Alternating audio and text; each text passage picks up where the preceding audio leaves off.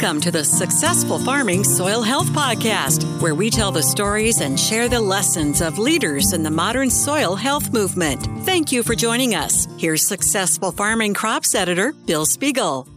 For more than 3 decades, Doug Peterson has worked on the front lines, trying to improve the natural resource concerns of Missouri farmers. It has not been until recently, however, that his employer, the Natural Resources Conservation Service, has taken a broad spectrum approach toward improving the function of soils through soil health. Soil health is a practice that Peterson is passionate about. He grew up on a diversified grain and livestock farm in northwest Missouri and has served a variety of positions in the NRCS during his career. He now is the Regional Soil Health Specialist for Iowa and Missouri in the agency's Soil Health Division. Peterson has seen a lot in 30 years with NRCS, including ways in which traditional erosion control practices have failed, while new soil health programs and practices show great promise. One of his aha moments occurred more than a decade ago, when a farmer's new terraces failed within a few years. You know, at that time, terraces was one of our big practices for soil erosion protection. And so we had a field that had terraces built in it a couple of years prior to me coming into that county, and had a rainfall event after I had been there a year or two, and had some pretty good erosion even in these terraced fields. A lot of the terraced fields were silted full, so we had a program to clean them out. And then lo and behold, a couple of years later, the same thing happened again. I was going, here's our, at the time, one of our best practices to control erosion, and it wouldn't do it. I mean, there had to be something else that was going on. And so I'd had a couple things happen in our own operation that kind of led me to look at the soil a little different, more holistically, I guess you would say, look at the biology. When NRCS offered new training programs for soil health, Peterson quickly volunteered. He dug into such topics as aggregate stability and learned in-field demonstrations such as the Slake test, which helped define water infiltration and how soil aggregation impacts that characteristic. And once I saw those demos, it wasn't a light bulb moment. It was a big spotlight moment for me. And so at that point, I realized that a lot of the practices that we had been doing within NRCS really didn't focus on the root cause of the problem. They focused on symptoms. They were trying to address symptoms of that poor soil function. Doug, that's interesting, and I've seen your presentation. It really just kind of boggles the mind at how quickly tilled soils can disperse and basically explode. Going back to this time, was this kind of at the very cusp of the whole soil health movement? Was it very early on? How long ago were we talking here? Yeah, 2008, I think, 2009.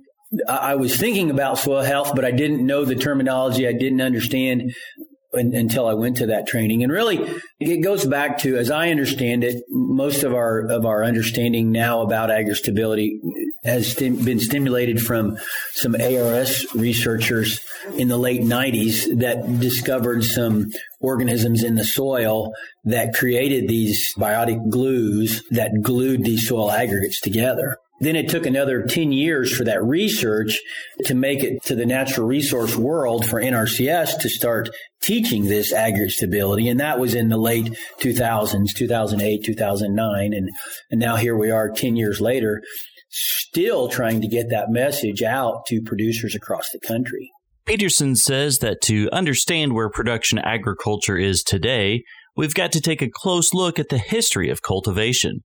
The act of tilling the soil is not new, but history suggests tillage has long been known to be destructive to soil.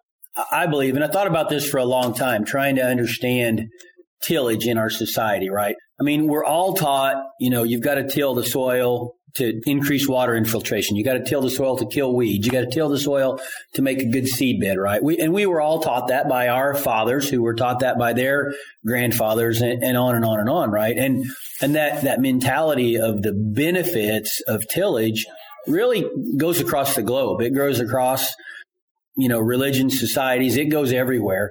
And so to understand why tillage is so pervasive across the globe, you got to go back to, I think, the beginning of tillage, right? What's the history of tillage in mankind? So probably somewhere in the Middle East, And so, why did they till at that point? Well, they had a plant that they wanted to, everything would have been perennial vegetation, but they had a plant, they wanted to eat more of it or something, get the seeds off of it, get the leaves off of it. So to propagate whatever that plant was, they had to kill the perennial vegetation that was there. So they came in with a hoe or a horn or a stick, killed the perennial vegetation, and planted whatever it was they wanted.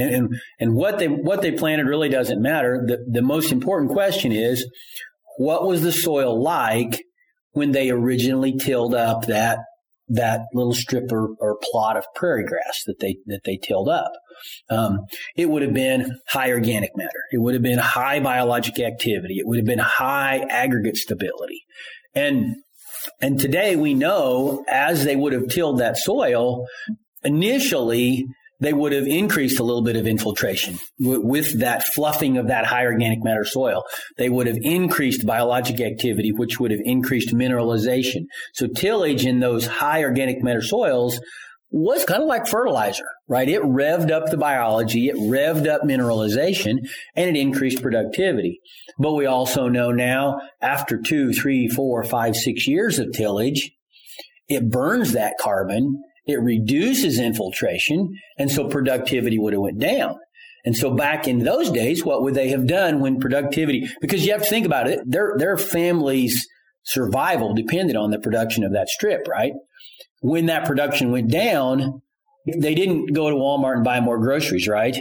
They didn't add fertilizer. Hey, this strip is not productive anymore. Let's move over here to another strip. And what kind of soil was it?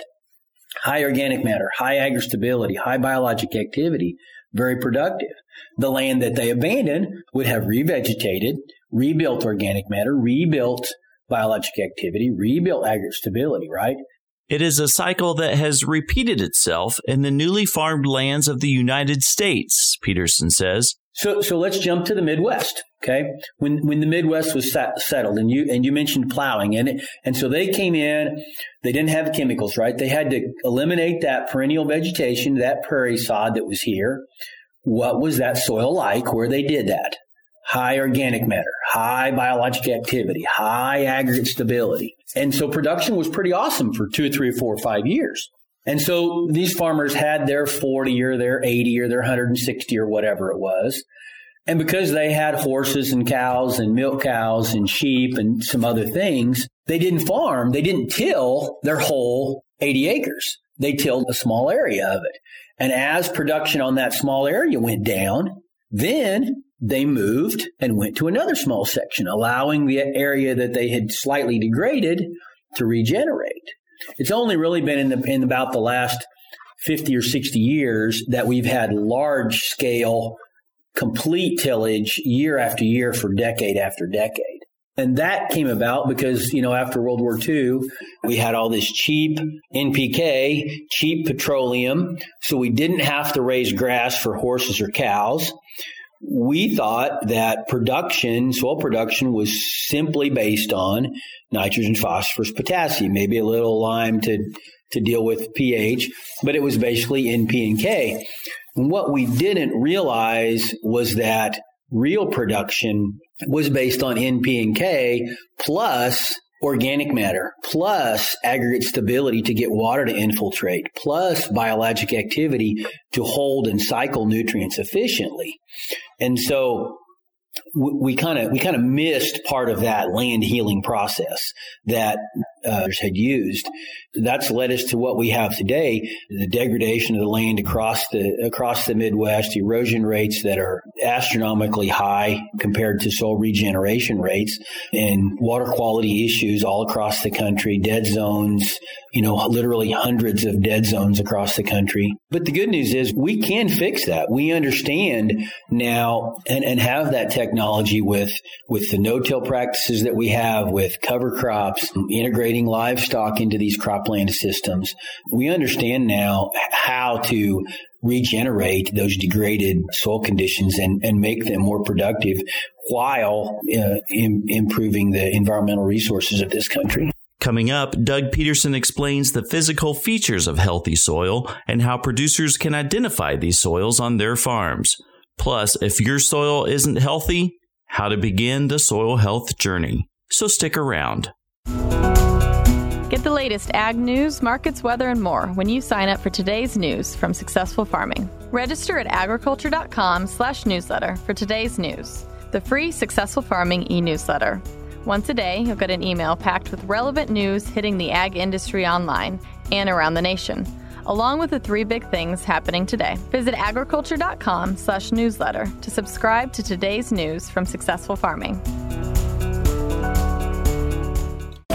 Now you can read Successful Farming magazine on your tablet or smartphone. Each issue includes ideas you can take with you to the field, pasture, barn, or even the shop. With the Texture app, you can enjoy over 200 magazines anytime you want. The Texture app is only $9.95 per month, and you can start enjoying your digital editions of Successful Farming magazine today. Successful Farming magazine is for families who make farming and ranching their business. Visit Texture.com and subscribe today. So, Doug, we have that knowledge now, but kind of go back to just the basics of soil health and regenerative agriculture. Well, I mean, we want soil that's going to function. It's going to infiltrate water. It's going to grow crops. It's going to produce food and fiber. We want soil that's not going to cause environmental issues. It's not going to erode. It's not going to leak nutrients and have it function properly in whatever type of production system a person wants. If they want to, grow cows on grass, that it does it in that type of system. If they want to grow row crops, that it does it in that kind of a system as well, or orchards or whatever other type of land use they want to do. But how do we know then that we have healthy soils? Right. You know what I mean? I think if you understand soil, you can look at the soil just like you can look at a person and see if they're pasty and pale or if they're sweating because they have a fever. I can walk out and look at a field and I can look at the aggregation in that field and tell you if water will infiltrate or if water's going to run off. I can look at it and tell you if it's going to have high temperatures in the summer because it's bare or not. It's not really hard to look at soil once you understand what we need to really look for. What is that we need to look for? Well, we need to look for aggregation in the soil. We need to look at the soil. Does it collapse and dissolve like our demonstrations show? That's one of the things that we do even out in a field. One of the first things I'll do with a farmer is to do that slake test, right in the field, with a cup or a water bottle or whatever we can use right there. That's one of the best indicators of overall soil function is if we can get the soil to hold together in the presence of water, water will infiltrate. That tells us a bunch of things. That tells us, one, we're going to have better aggregate stability. We're going to have better biologic activity, which is going to translate into a better nutrient cycle. Less nutrients are going to be leached and lost. More nutrients are going to go in. A higher percentage of the nutrients we apply is going to go into the crops that we want to grow. We can also look at, is the soil bare or not? Does it have good ground cover, which translates to protection for those organisms in the soil? Generally, we split it up into 2 sides. One is protection of that soil biological system. We do that by 1, eliminating disturbance, eliminating tillage.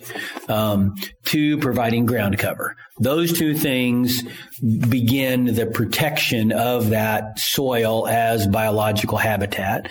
And then the other side of the circle is begin to feed it with diverse plants, more than just corn and soybeans. Have all 4 plant types: warm season, cool season, grass, and broadleaf. Then the 4th thing is to have a living root in that soil all year long. The number 1 food source for those soil organisms is the exudates off of a living root. In a traditional corn and soybean system, we only have a living root really for 3 months, or so, giving off exudates. We may have that plant standing in that field longer, but it really doesn't. It's not living and active. So we need to change that from 3 months to 12 months. I always ask people, in meetings, how long can you survive if you only ate for 3 months out of the year? And there's not very many of us that could, right? But yet that's what we ask the biology to do. You're supposed to cycle nutrients for me those 3 months, but the rest of the year, I'm just not going to feed you. It doesn't work that way. So for years, Doug, we looked at people who maybe double cropped or, putting more living roots in the soil as that was a degrading thing to do. I remember when I was a kid and our neighbor down the road put double crop soybeans in, and I mean, it was a mess because we didn't have all the tools that we have today, but he was kind of a laughing stock because, my gosh, you have to let that soil rest. Mm-hmm. You're wearing it out. So that was folly. Mm-hmm. Our thinking then. Yeah, and I've thought the same thing. When I started 30 some years ago, one of the most common rotations that I worked with producers on was a corn, beans, wheat, and clover rotation. Very common across North Missouri. Maybe in some areas it was corn, beans, wheat, alfalfa. And so you think about it, minus the tillage, they had all 4 plant types. Corn's a warm season grass, soybeans is a warm season broadleaf. Wheat's a cool season grass, clover's a cool season broadleaf. So it had all 4 plant types. It had two crops that fixed the nitrogen. The clover and the soybeans both fixed nitrogen, took nitrogen from the atmosphere, put it into the soil. They had 2 crops, the wheat and the clover, that had a living root all winter long. So minus probably a little excess tillage, that rotation really addressed almost all of the things that we teach from a soil health standpoint. So do you think those guys back 30, 40 years ago were saying, yeah, I've got a corn, bean, wheat, clover rotation because it's cool, it's soil health? No, they did it because unknowingly that was a rotation that worked for them. That followed, it unknowingly followed the principles of soil health that we teach, and it worked. It wasn't until things came along that enabled producers to not use systems that built soil, use a cropping system that can degrade the soil and you can still stay in business. That's when we really began to see serious degradation occur across our country. So that degradation, the serious degradation that you talk about, that's a very recent phenomenon.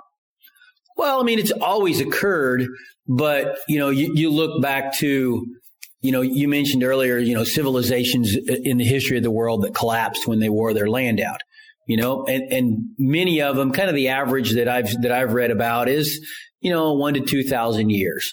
It took older societies a couple thousand years to wear their land out before their society collapsed and failed. Here we are in the U.S. In 100 years, in most places, we've lost half to 2/3 of our topsoil. 2/3 of it is gone in 100 years. And what's allowed us to do that is technology, is diesel-powered equipment, is fertility that actually enhances the burning of soil organic matter. And so because of that technology, we're going to wear our land out and degrade our land much faster than those ancient civilizations. That's pretty sobering.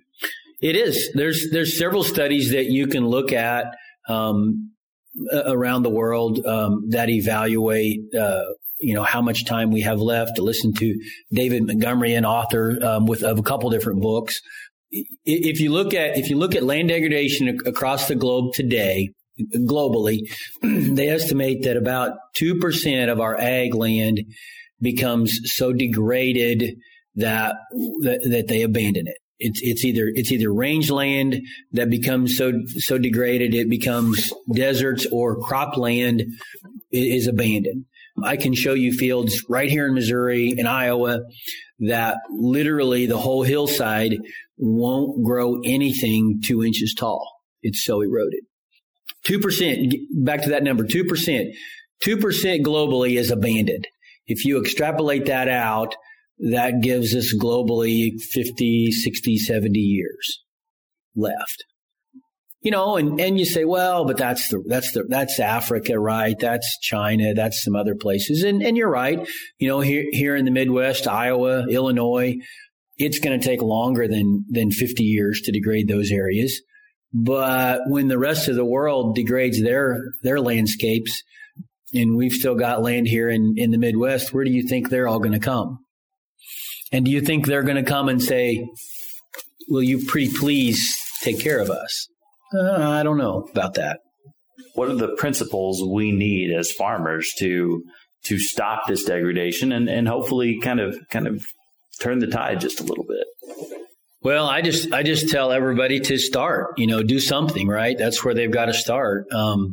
Start looking at the practices that they're using. Start looking at those principles that we teach, reduce disturbance, maximize ground cover, introduce diversity, more diversity than they currently have, introduce a living root year round, add livestock as much as they can, particularly here in the Midwest. Our soils were developed under herbivory, under grazing.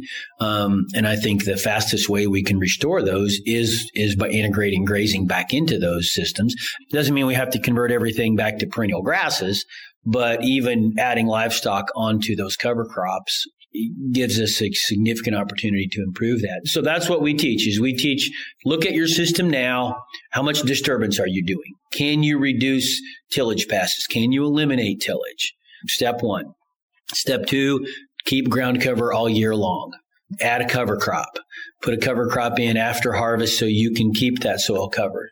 Principle number two. Number three, add diversity. If you've only got a corn and soybean rotation, what can you add as a cover crop that will add a different plant type to that rotation? Still stay in your corn and bean rotation if you want to, but how do I add diversity into that corn and soybean rotation?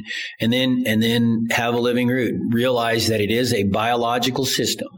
Building aggregates, sequestering nutrients, cycling nutrients for your crops is a biological system.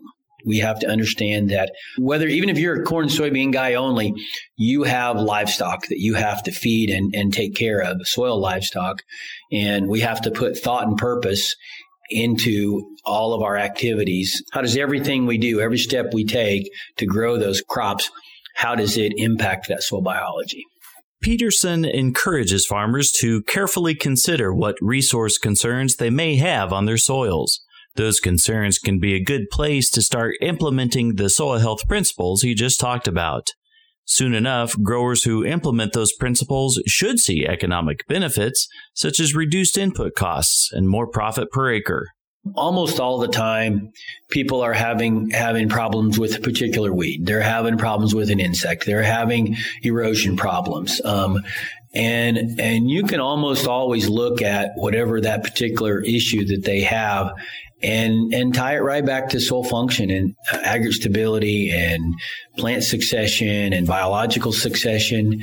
And once you can show this is the reason you're having that problem, some people jump, some people are a little slower. Probably our number one best tool to get people interested and to convince them are those demos that we do, the slake demo, the infiltration demo.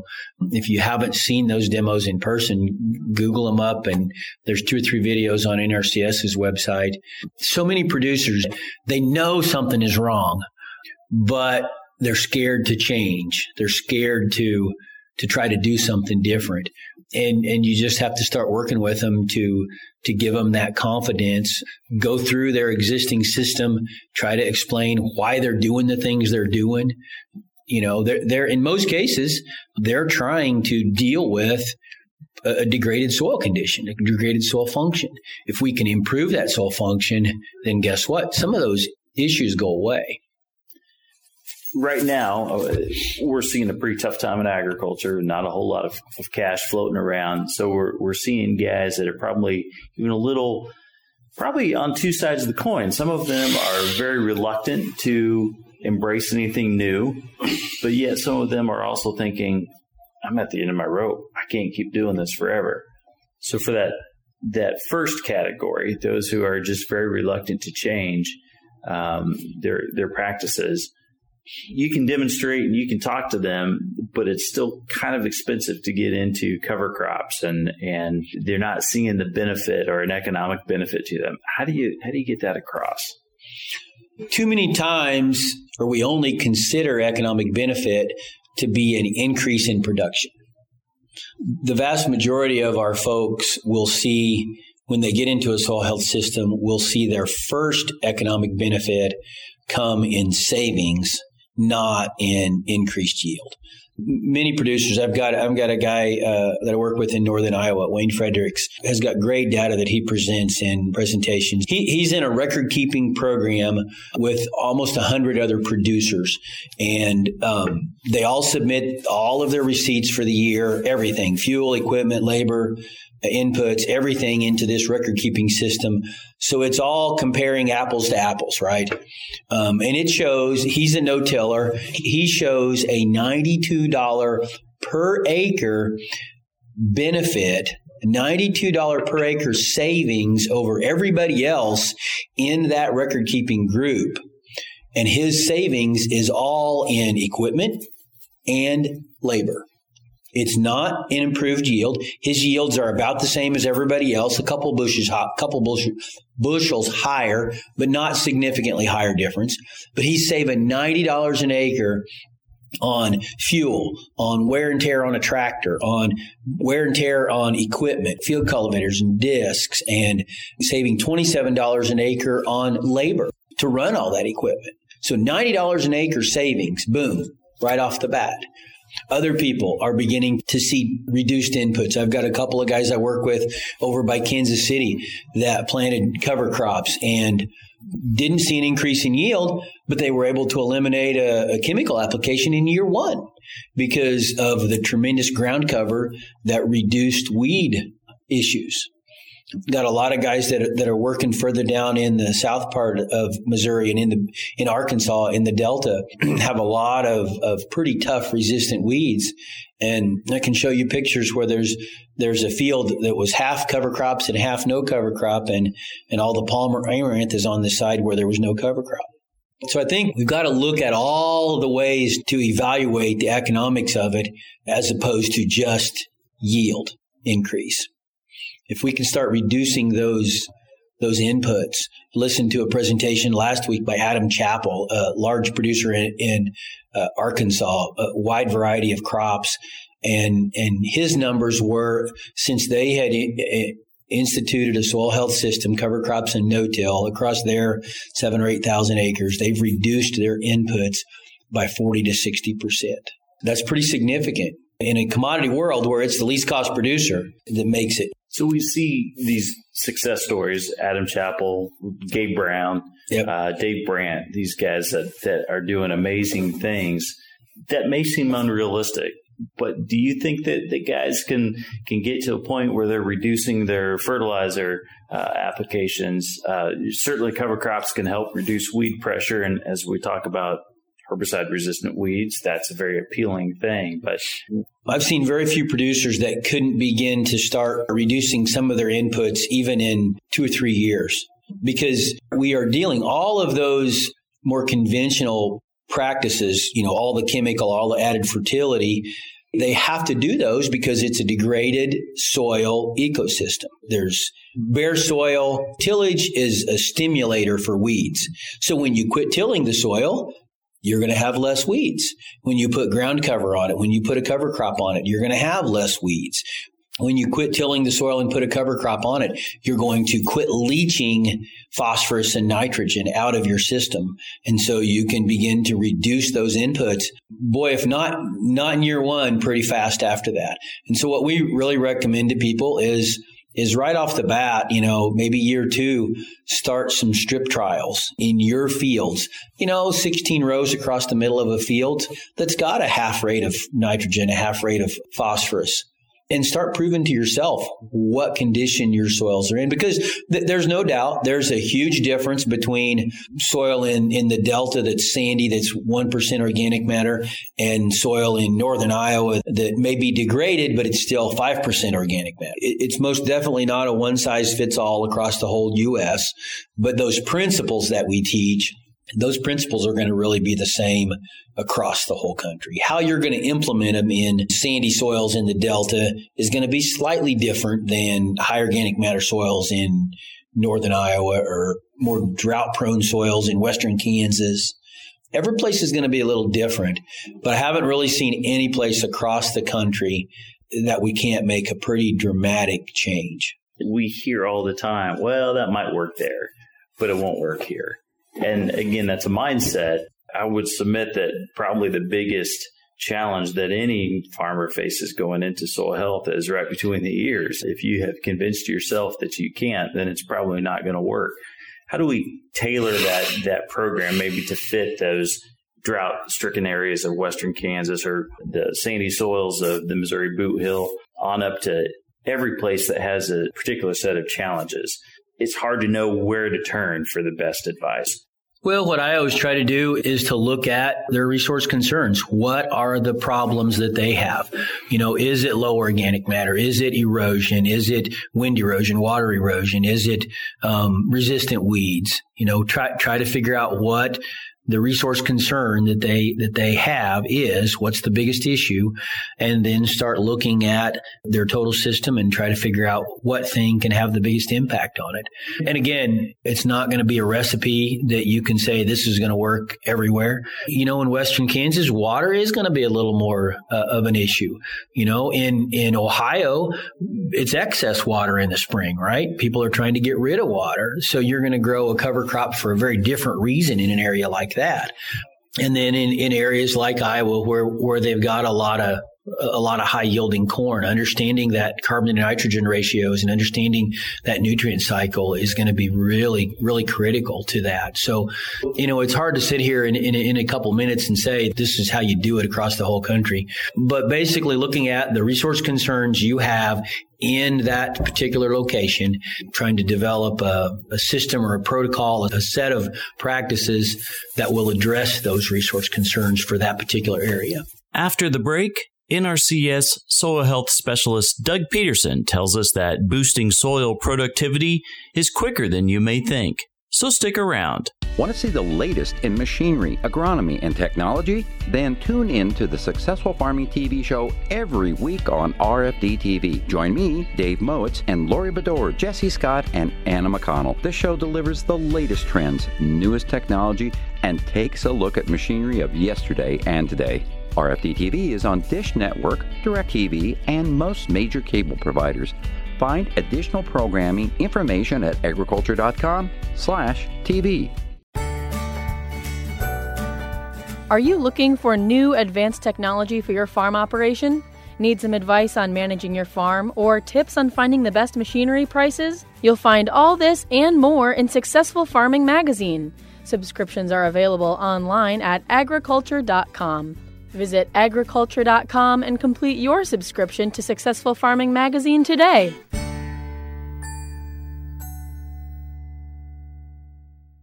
Can we, first of all, fix our soils that are degraded? And can we even build them back to better than they were before? You bet. And I think we can do both of those things really much faster than we've ever been led to believe. We were taught years ago that it takes centuries to build organic matter back. And boy, we're seeing now that that's just not true. We see examples all across the country where people have regenerated their soil, maybe not taking it back to pre-European settlement areas, although I think in some places we can do that. Most of our prairie soils, our prairie-derived soils, were fairly high in organic matter. The areas that were more forested had lower soil organic matter. They had high carbon storage, but it was in the above-ground trees. So I think in those areas, we can almost turn those timber-derived soils into prairie-derived soils. So in those areas, you bet we can get them higher than pre-European settlement conditions. On his farm near Bethany, Missouri, Doug Peterson uses management-intensive grazing and high-density grazing, which reduces the need for purchased fertilizer. It also slashes hay needs to about 1 bale per cow per winter. This real-world experience is a big reason why Doug is a sought-after speaker in the soil health community. Thanks for joining us on the Soil Health Podcast from Successful Farming. I'm Bill Spiegel.